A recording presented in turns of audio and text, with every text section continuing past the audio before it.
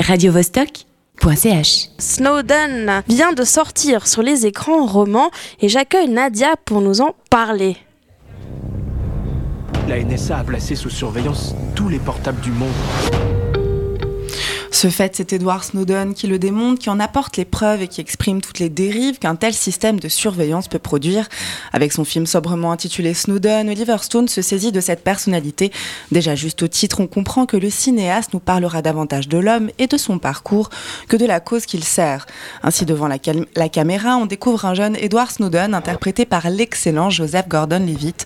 C'est alors un patriote idéaliste et enthousiaste qui semble réaliser son rêve quand il rejoint les équipes de la CIA puis de la NSA.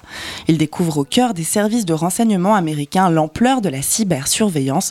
Violant la Constitution, soutenue par de grandes entreprises, la NSA collecte des montagnes de données et piste toutes les formes de télécommunication à un niveau planétaire. Extrait. Les Américains ne rêvent pas d'être libres. Ce qu'ils veulent, c'est la sécurité. Oui, sauf que malheureusement, les gens ignorent qu'ils ont passé un marché. Ils nous surveillent ? Il se passe au sein du gouvernement des choses vraiment graves, et je ne peux pas faire comme si de rien n'était. Choqué par cette intrusion systématique dans nos vies privées, Snowden décide de rassembler des preuves et de tout divulguer. Il sacrifiera alors sa liberté et sa vie privée pour devenir le lanceur d'alerte que l'on connaît. Puis en juin 2013, 2 journalistes prennent le risque de le rencontrer dans une chambre d'hôtel à Hong Kong. Une course contre la montre s'engage pour analyser les preuves irréfutables présentées par Snowden avant leur publication.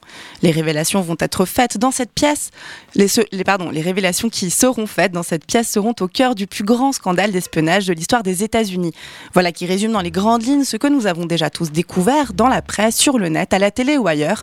Parce que si comme moi tu vis en 2016, en Occident et sur la planète Terre, il était bien sûr impossible de passer à côté de ce scandale.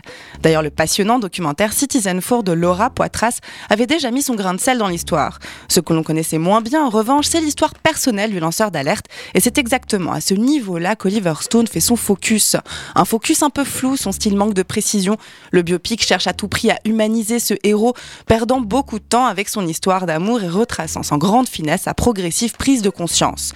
Cette mise au point a d'ailleurs valu au réalisateur une critique des plus tièdes. Parce qu'on attendait peut-être plus de ce cinéaste passionné par l'histoire des États-Unis et dont on connaît son grand talent à déconstruire les idées reçues. Avec Snowden, on perd un peu le message de fond. À force de raconter l'homme, Oliver Stone déroge à la volonté d'Edward Snowden lui-même, qui voulait éviter cette fascination de l'acte individuel pour s'effacer derrière le contenu des révélations. Là, c'est raté, mais en même temps, est-il vraiment possible d'éviter cette ascension de Snowden au rang d'icône et que ce film achève de consacrer ? radiovostok.ch